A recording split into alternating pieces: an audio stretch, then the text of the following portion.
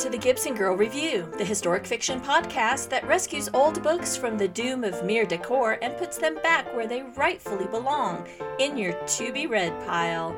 Each episode features a discussion and review of one of the famous or forgotten novels published during the Gilded Age and Progressive Era. Join us every other week as we uncover the history and humanity found within these antique treasures and explore just how entertaining and relevant they still are more than a century later.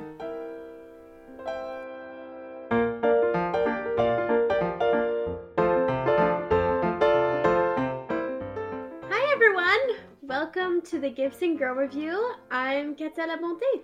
And I'm Amy Drown. We have another, well, maybe not great historic novel, but we have another historic novel to share with all of you today. Yes, and if this is your first time listening to the podcast, we hope that you'll scroll through the playlist, check out our previous episodes. Yes. And please remember to hit the subscribe or follow button wherever you're listening to this, so you can be sure to catch all our future episodes. I'm actually really excited to be back in the studio today. In fact, today's book notwithstanding, this might be my favorite episode yet. Why? Because this is the first episode we are recording where I am not on cold medicine.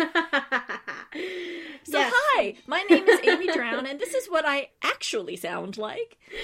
Oh my goodness. We have definitely had our share of health challenges in these first episodes, guys. Right? Like, whoever had this brilliant idea of launching a podcast in the dead of winter with two people who live in extreme northern climates with a lot of cold and snow should be shot. In spite of the fact that it was you, which would leave me as sole host.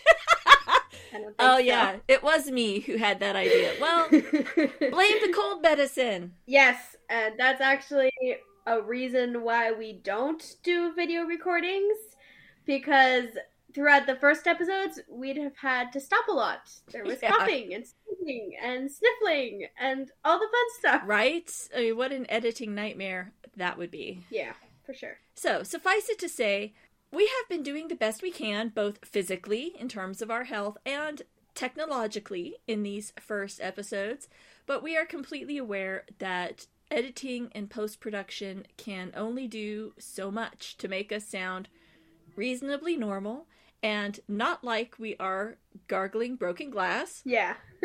Who knew I had such a great Satchmo voice?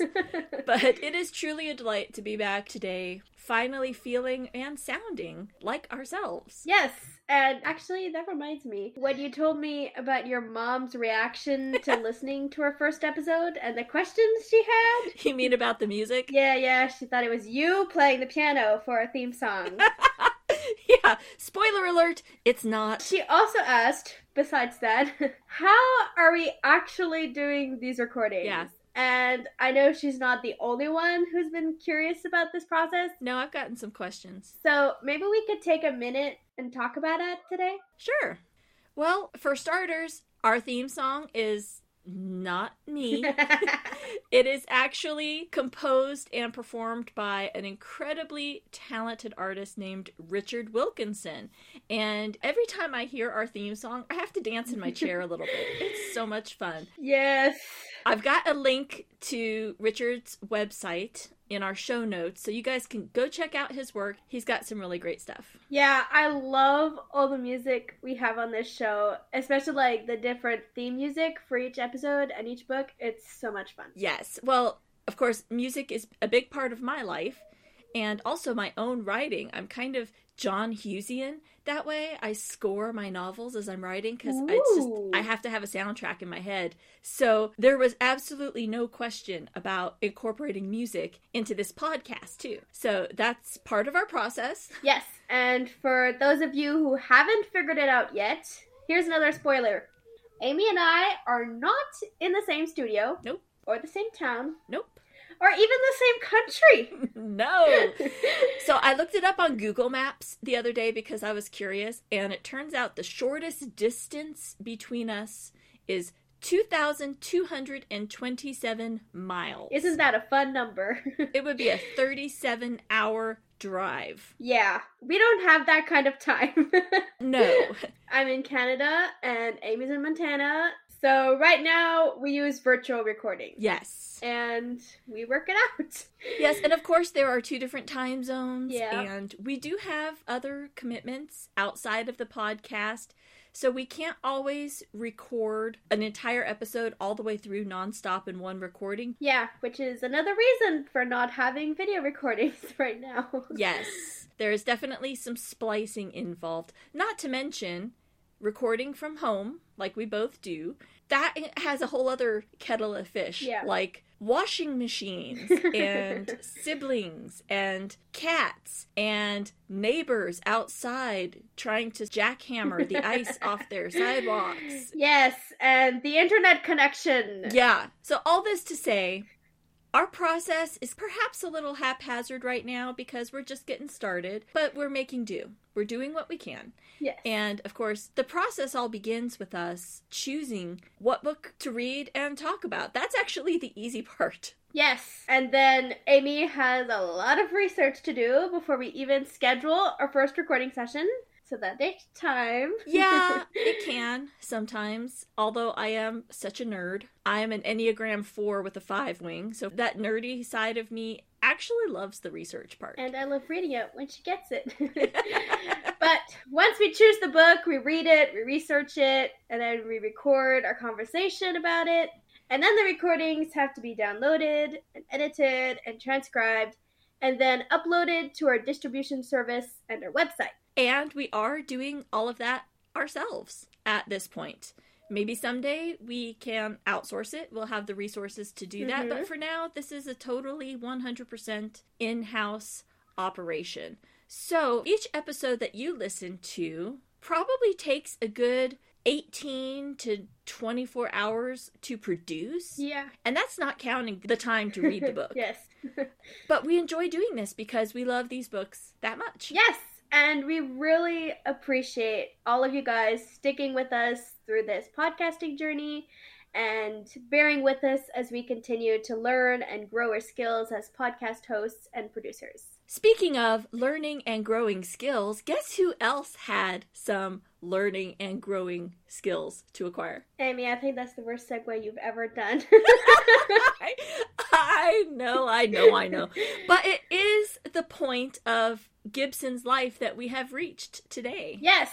So again, if you're just tuning in, we take a few minutes at the beginning of each episode during this first season of the Gibson Girl Review to explore the life and career of Charles Dana Gibson, the artist who created our namesake, the Gibson Girl. In our previous episodes, we looked at his early childhood inspiration to pursue art and how he finally took his first steps into a professional career as an artist through his work at Life magazine. But there is one journey that every artist in the late 19th century simply had to make in order to be considered a true professional. And it's the journey we're going to see Gibson make today.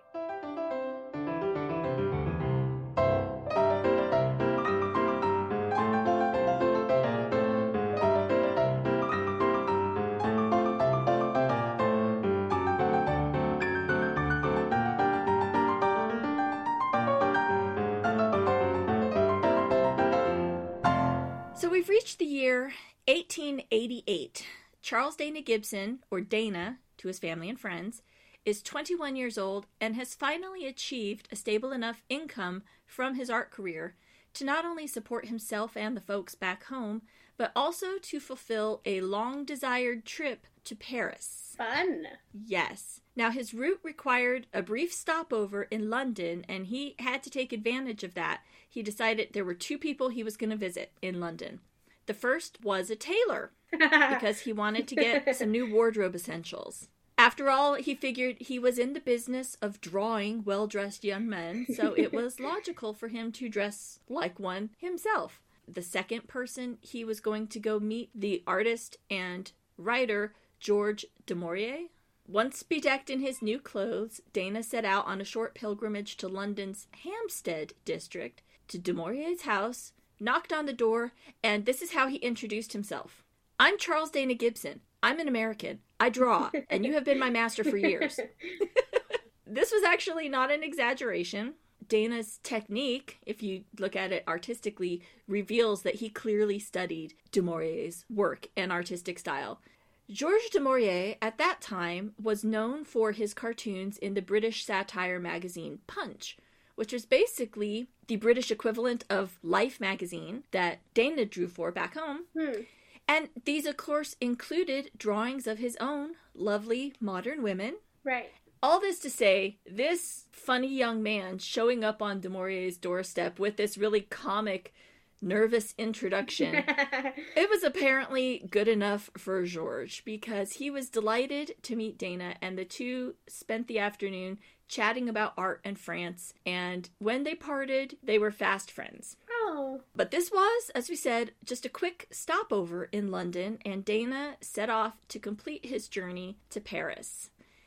And I'm going to let you say the name of where he was going to study, because I don't speak French, and obviously you do. So you're doing a good job. I'm trying. So Dana was on his way to study at the Atelier Julien. He was going there to study for 2 months and signed up for a bunch of classes and was very religious with his classes, and also was surprised when one of his peers greeted him with, "Are you the Gibson who draws for life?"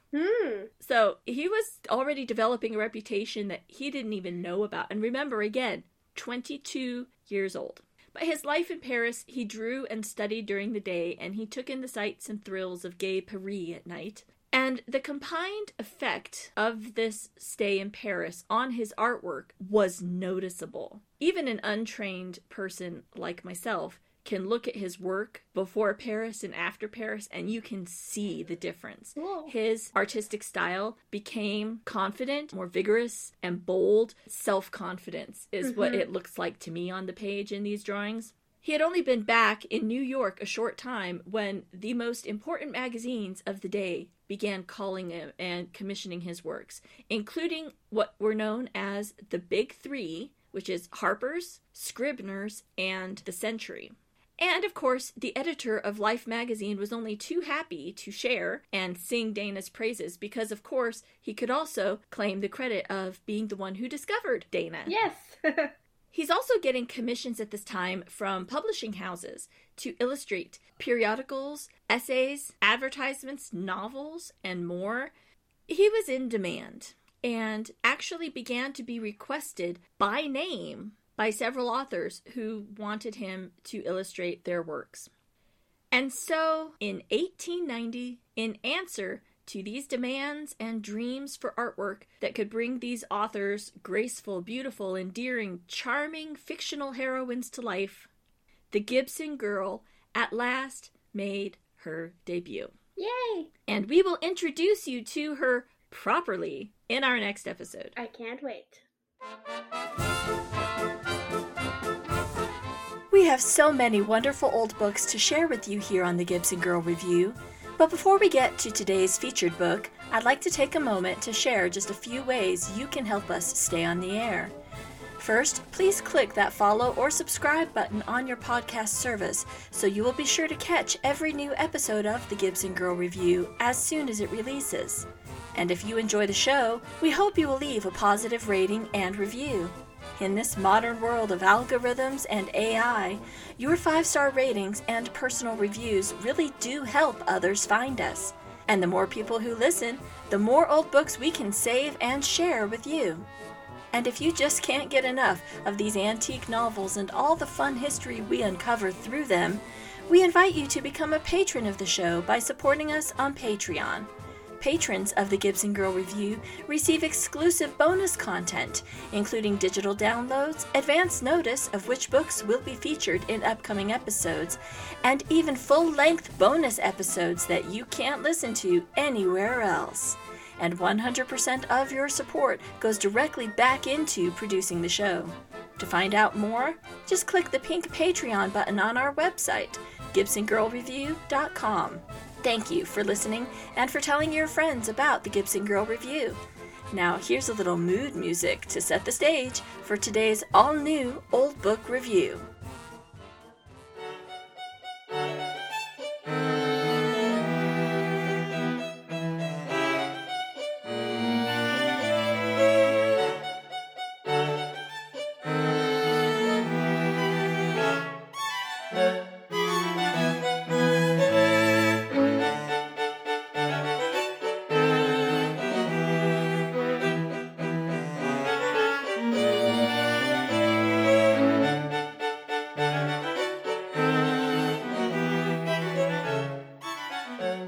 Okay, folks, buckle up for this one.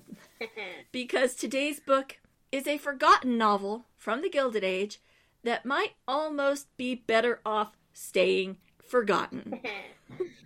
We are only on our 3rd episode, and yet our entire show's very existence is going to be challenged by today's book. Yes, because today we're sharing with you a novel that we actually didn't like.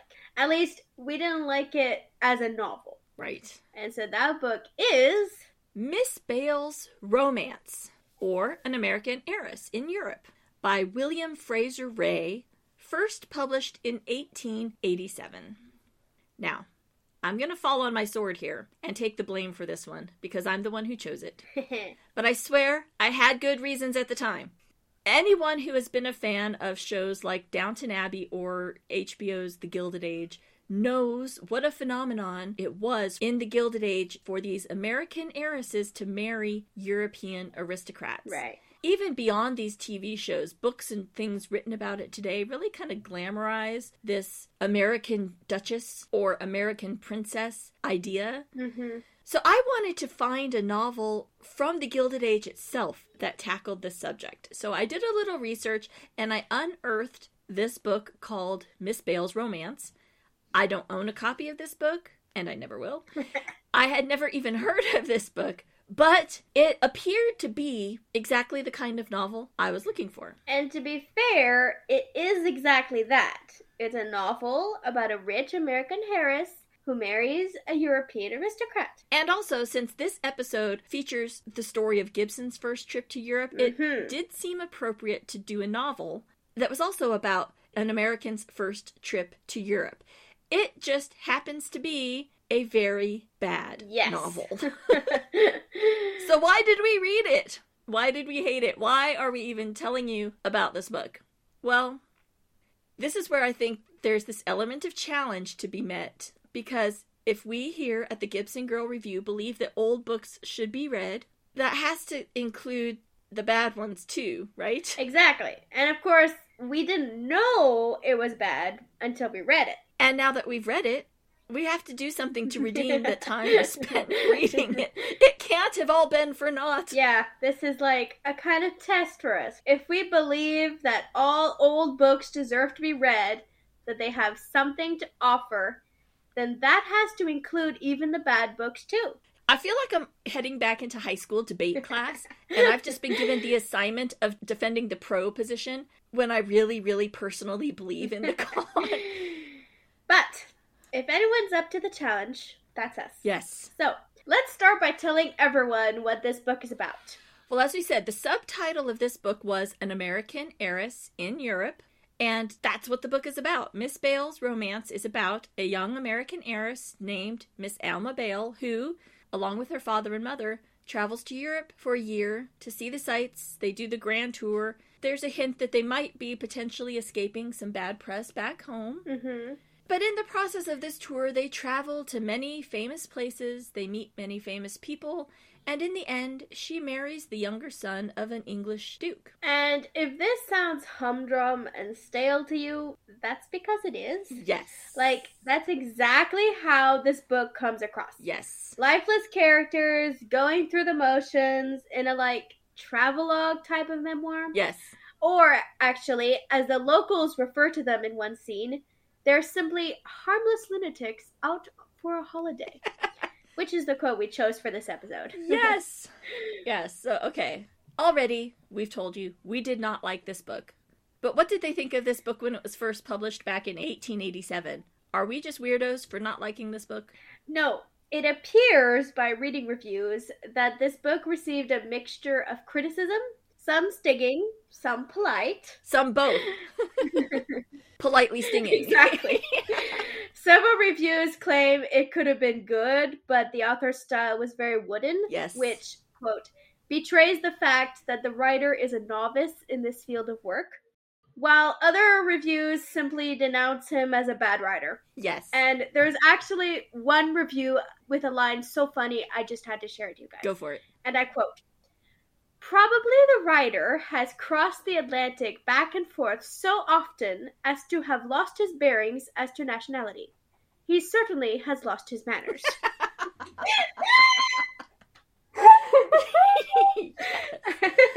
Yes. The original reviews of this book were universally negative. Honestly, if I had found them before I read this book, I never would have read it. Yeah. So, why? Why was this book bad? Yes, we're going to defend our position here. So, first of all, it's really not what it promises to be. No, it's not. Miss Bale's romance is more of Miss Bale's travels and how she found her romance at the end. Yes. There is literally even a good 40% that dealt with someone else entirely and his whole story. Oh my gosh, that annoyed me so much. Like, there's this whole subplot that takes up half the book. And it doesn't even belong. No, it's like completely random. Exactly. If we're talking about the surprises that the book gave us, I was astonished at the bad style. Yes, it was surprisingly bad. Yeah, as a general rule, I found old books pretty well done and easy to read. Yeah. But this one was just downright bad. Bad. I have to quote another contemporary review here because they express it perfectly. Oh, yeah. Quote, "Indeed, the monotonously ascending scale of her fortunes somewhat pales upon the reader's interest." Yes. Oh my gosh. That's really what it is. It's just like one after the other. It is. I met this one. And then I met this one. And then I met this one. Yeah. Another review says it's a narration of incidents commonplace in themselves, differing little from the ordinary experiences of travel. Yes. And that's just it. It's just detouring and backtracking and rabbit trailing. And I just got so tired of it. Yes. Like, in the very midst of the wedding preparation, we had a 2-page backstory dump on some very secondary character that no one actually cared about. Yeah. He could have been introduced earlier, or much shorter way. Yes. And that's just one of the many happenings. Yeah, I completely agree with you on that. And I was actually relieved when we found these original reviews, because it's like, thank the Lord, it's not just me. Yes. Talking about the surprises of this book, it was surprising in a bad way. Because you get through this book and I felt absolutely nothing. Exactly. No engagement with the characters. There's no plot. There's no tension. Really, the only thing I felt was relief that this book was finally over. Yes, exactly. That was actually a challenge to me because it might not be the longest I ever took to read a book, but it's up there. Yeah. And it's definitely the longest I took because I didn't feel like reading it. It was a grind. I was bored. Yes. Yes. I was just dragging myself through, counting down the last 20 pages. Yes. It's long paragraphs of just text in which nothing happens. Exactly. What were your challenges? Oh gosh, where to begin? On the one hand, okay, I will say that there were some amusing scenarios that I did find myself relating to personally because I have lived in the UK and my experience over there, like the ice, Americans wanting cold beverages, wanting ice in their beverages. I lived through that myself. So I was kind of like, okay, it's kind of funny to see that Americans were that way even 120 years ago. And also like this attitude that Europeans had in the book that Americans are all just blunt and obnoxious and they're like little disobedient imperial children. Again, that totally mirrored my own personal experience. I had this one guy at my church in Glasgow who would constantly refer to me as the colonial. No way. Yes! Even as a joke. That's not funny. That's offensive, people. So yeah, I could relate to some of these kind of experiences, although that relation was not an emotional connection to this character. It was purely on the surface of the story. It was very superficial. Yeah. Which was another challenge because there are just so many stereotypes about Americans and so many absurd caricatures of Americans in this book. As an American, this story to me came across exactly the same way that guy at my church in Glasgow came across. Incredibly condescending. And quite frankly, I was offended by this book on more than one occasion. And I even tortured myself by reading this book twice. Yeah, she did. Just in case I had been like in a bad mood or a bad frame of mind the first time. But no. It was actually worse the second time through. That's why I'm not rereading it. But all that to say, both times I read this book, I just come away with this feeling like there's some big inside joke in this novel that is just way over my head. And once we found those original reviews, I think I could kind of identify why I felt that way. Because almost all of these reviews refer to the fact that many real-life people appear in this book. Right. Either outright, like the Prince of Wales, or they call them thinly disguised. And the problem is, it's 120 years later. That disguise is no longer thin. It's a concrete wall. Yeah. You know, we've talked in past episodes about the loss of some contemporary context. Mm-hmm. That is a major problem with this book. Like, it just feels like there's a whole bunch of inside jokes.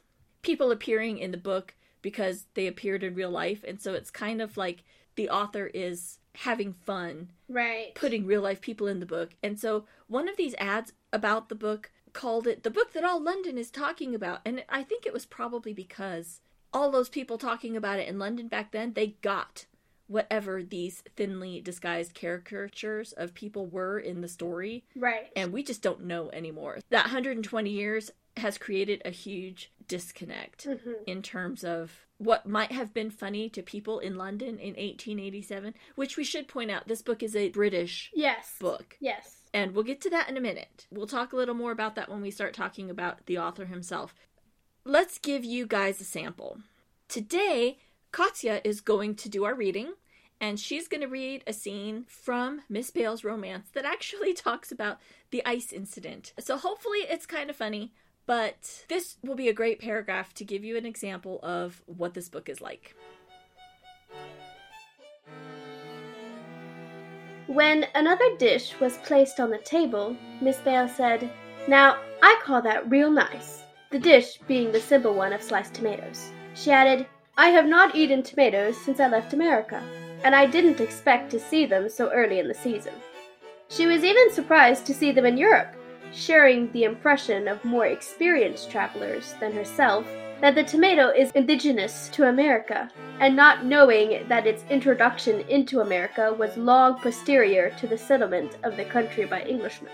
She was in high spirits and pleased with everything, except the oysters, and she expressed great satisfaction to find the water bottle from which she helped herself to be filled with iced water. "Isn't it strange," she said to Mr. Wentworth, "that the Europeans do not drink ice water? They do not even seem to understand what it means.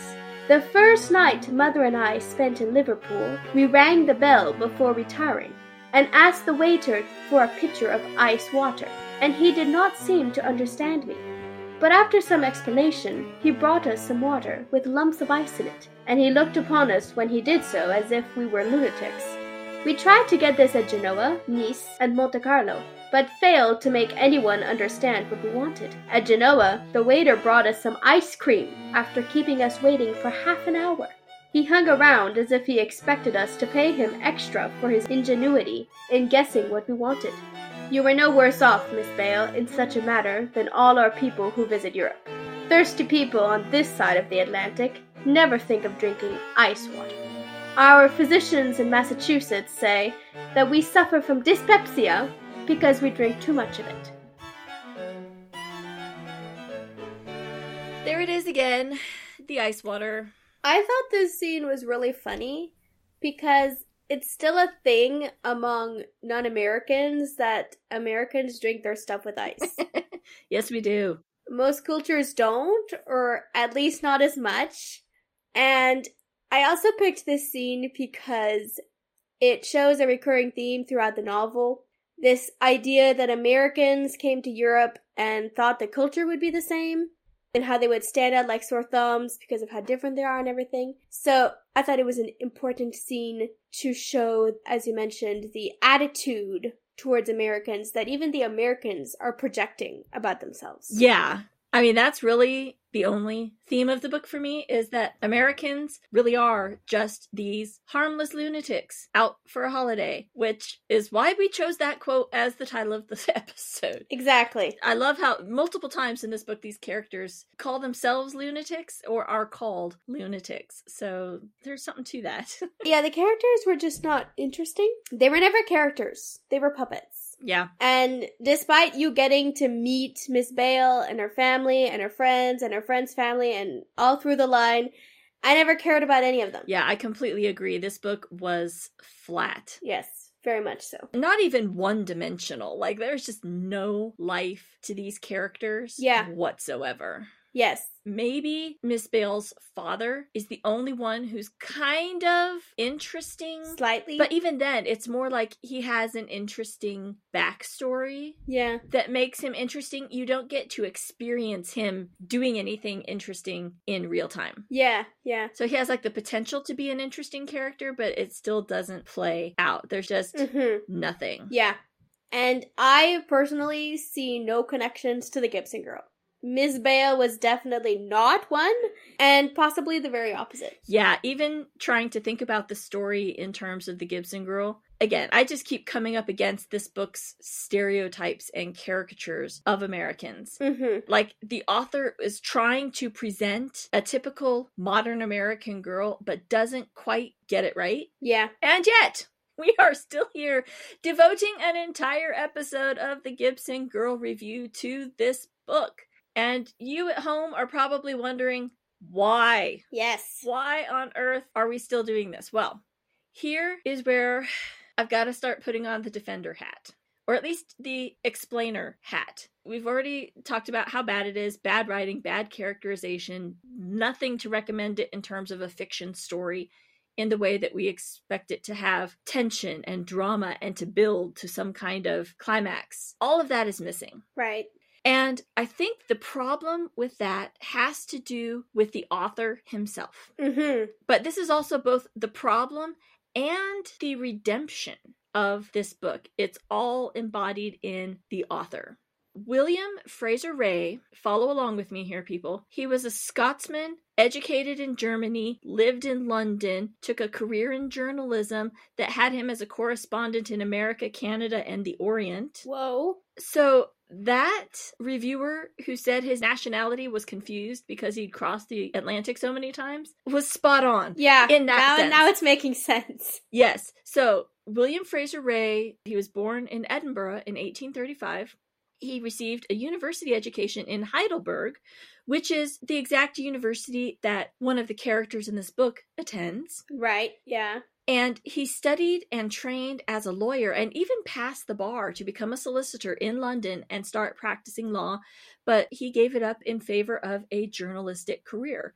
He also did have health problems that made him take frequent trips over to the continent to spas and resorts.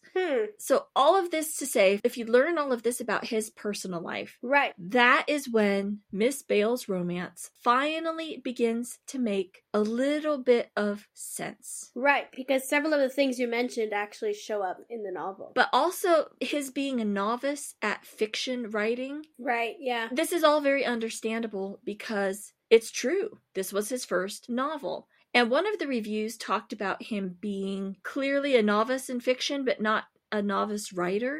And again, totally true. He was a lawyer and a journalist.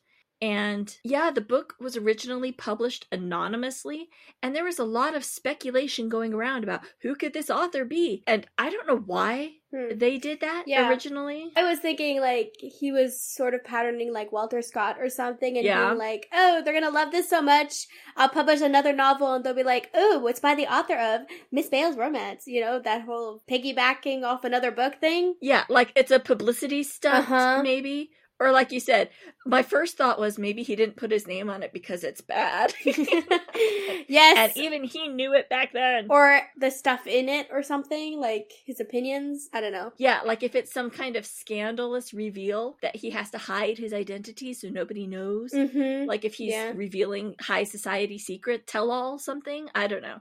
The book came out anonymously in 1887, but by the following year, in 1888, there are advertisements and listings for this book that identify him as the author.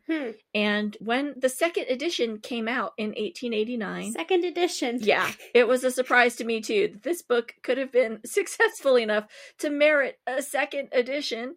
But by the time that book came out, his name was on the title page. So whatever his reasons for publishing this book anonymously in the first place, it didn't stay a secret that long. So yes, this novel is bad. Bad prose, bad characters, bad fiction. Pretty much everyone, it seems, thought so back in 1887, and again with the 1889 edition. Interesting. I found some reviews from that year that were still lambasting this book for being bad writing. And of course, Katya and I certainly think so now in 2023. But even so, Miss Bale's romance does still have something to offer. Right. And that is why we have devoted a show to this book, because it may be deplorable as a novel, but the key to redeeming Miss Bale's romance is to forget that it is a novel. Mm-hmm. And this is where all of the history and humanity that Katya and I always talk about and explore when we read these novels, this is where that is really important. Because if you look at this book through the eyes of the author, with his journalistic writing style of just the facts, and even this kind of legalistic eye for detail, then you begin to see that this book is actually a bit of a treasure trove. Yes. If you forget the story, which is easy to do because there isn't one, and you instead focus on these scenes and settings and facts that he's sharing, Miss Bale's romance actually has a lot to offer about the daily life in 1887. Mm-hmm. And this is something that those original reviews back in 1887 did praise about the book. Yeah. They said, bad as the writing is, this author, whoever he is, does get his facts straight. And that's why they speculated that even though he was clearly new to fiction writing, he was also just as clearly not new to writing. Mm-hmm. I wish I had known that before I read the book the first time, because once I understood that this was the author, this was his background, then reading a story that mentions all of this dry content, like names and births of various yachts and steamships and the types of meals served or the outdoor activities offered at this various hotel in Europe, the types of fashions that you should wear during the daytime or the nighttime, even the types of books to be read. Yeah. And that's something we haven't mentioned. Miss Bale is a voracious reader. Yeah. Pretty much the only conversations you see her having in the book are talking to people about books. And she loves to debate all of the authors and books that she's read at the time. If you put all of this kind of stuff into character dialogue, then yeah, of course, it comes out very forced and intrusive, as though the author is just trying to show off how much he knows. Right, yeah. And this is where his skill as a novelist is lacking, because none of these facts come across as a natural part of whatever story he thinks he's telling. Mm-hmm. But if you look at this book like a newspaper article, like a Miss Bale's happenings in the society page of your local newspaper. Right, and the book is even written that way, with chapter headings and subheadings describing the movements of these characters. It kind of starts to read like a true life society page that's documenting these facts and details of a real-life heiress's travels abroad. Yes, absolutely. These are facts of life back then, and he does know them, and he shares them with us. So in that sense, Miss Bale's romance can actually be a rather fascinating book to read. Yes. My final argument in favor of doing this episode on this book is keeping in mind that he's a European, a Scotsman in England, grew up in Europe. He's been all over the world.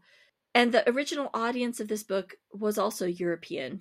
So yes, my perspective as an American reading this book, of course, he gets things wrong about Americans. Yes.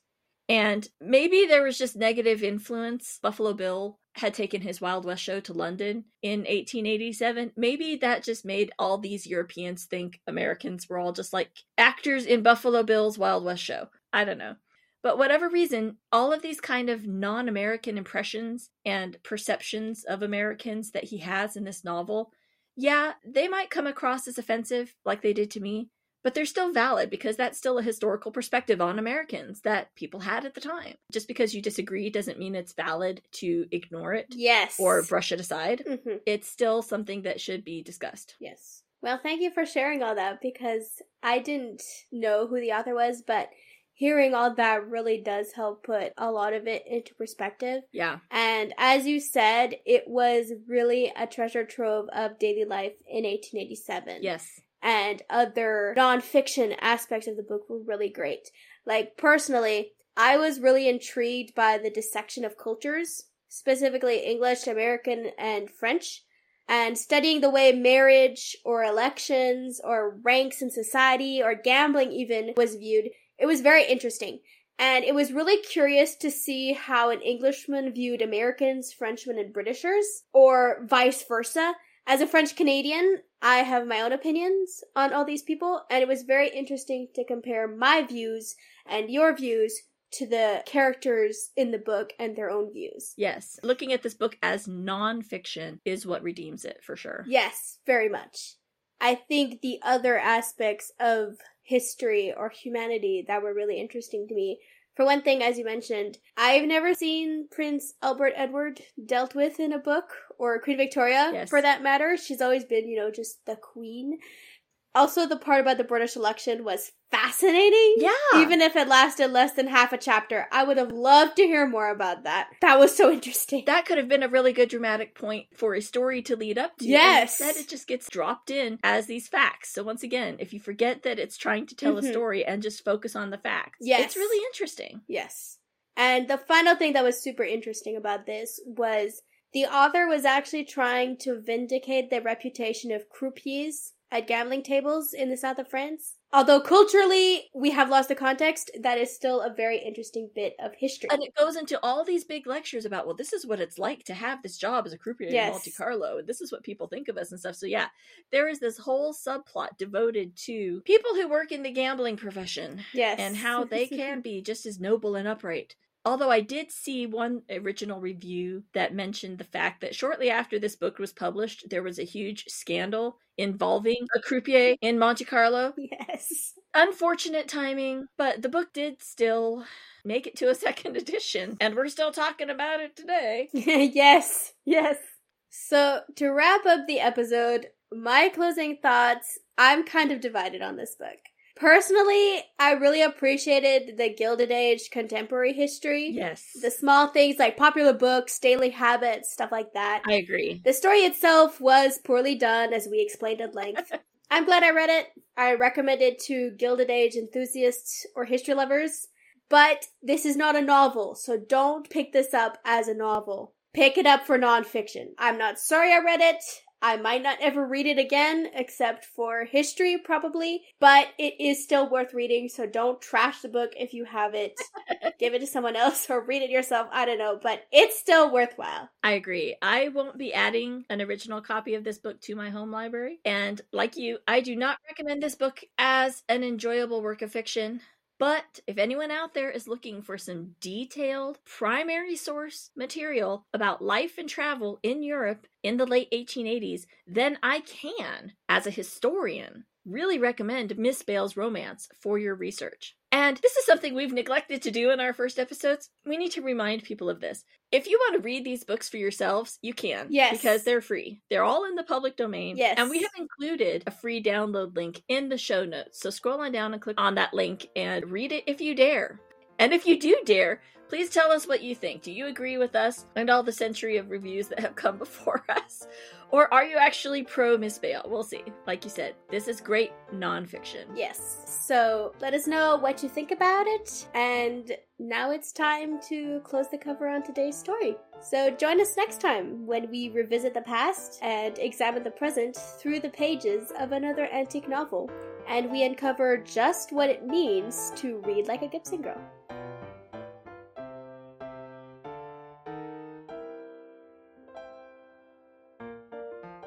Thank you for listening to the Gibson Girl Review, a Curious Antiquarian production. For complete show notes, transcripts, download links, and more, please visit us at gibsongirlreview.com.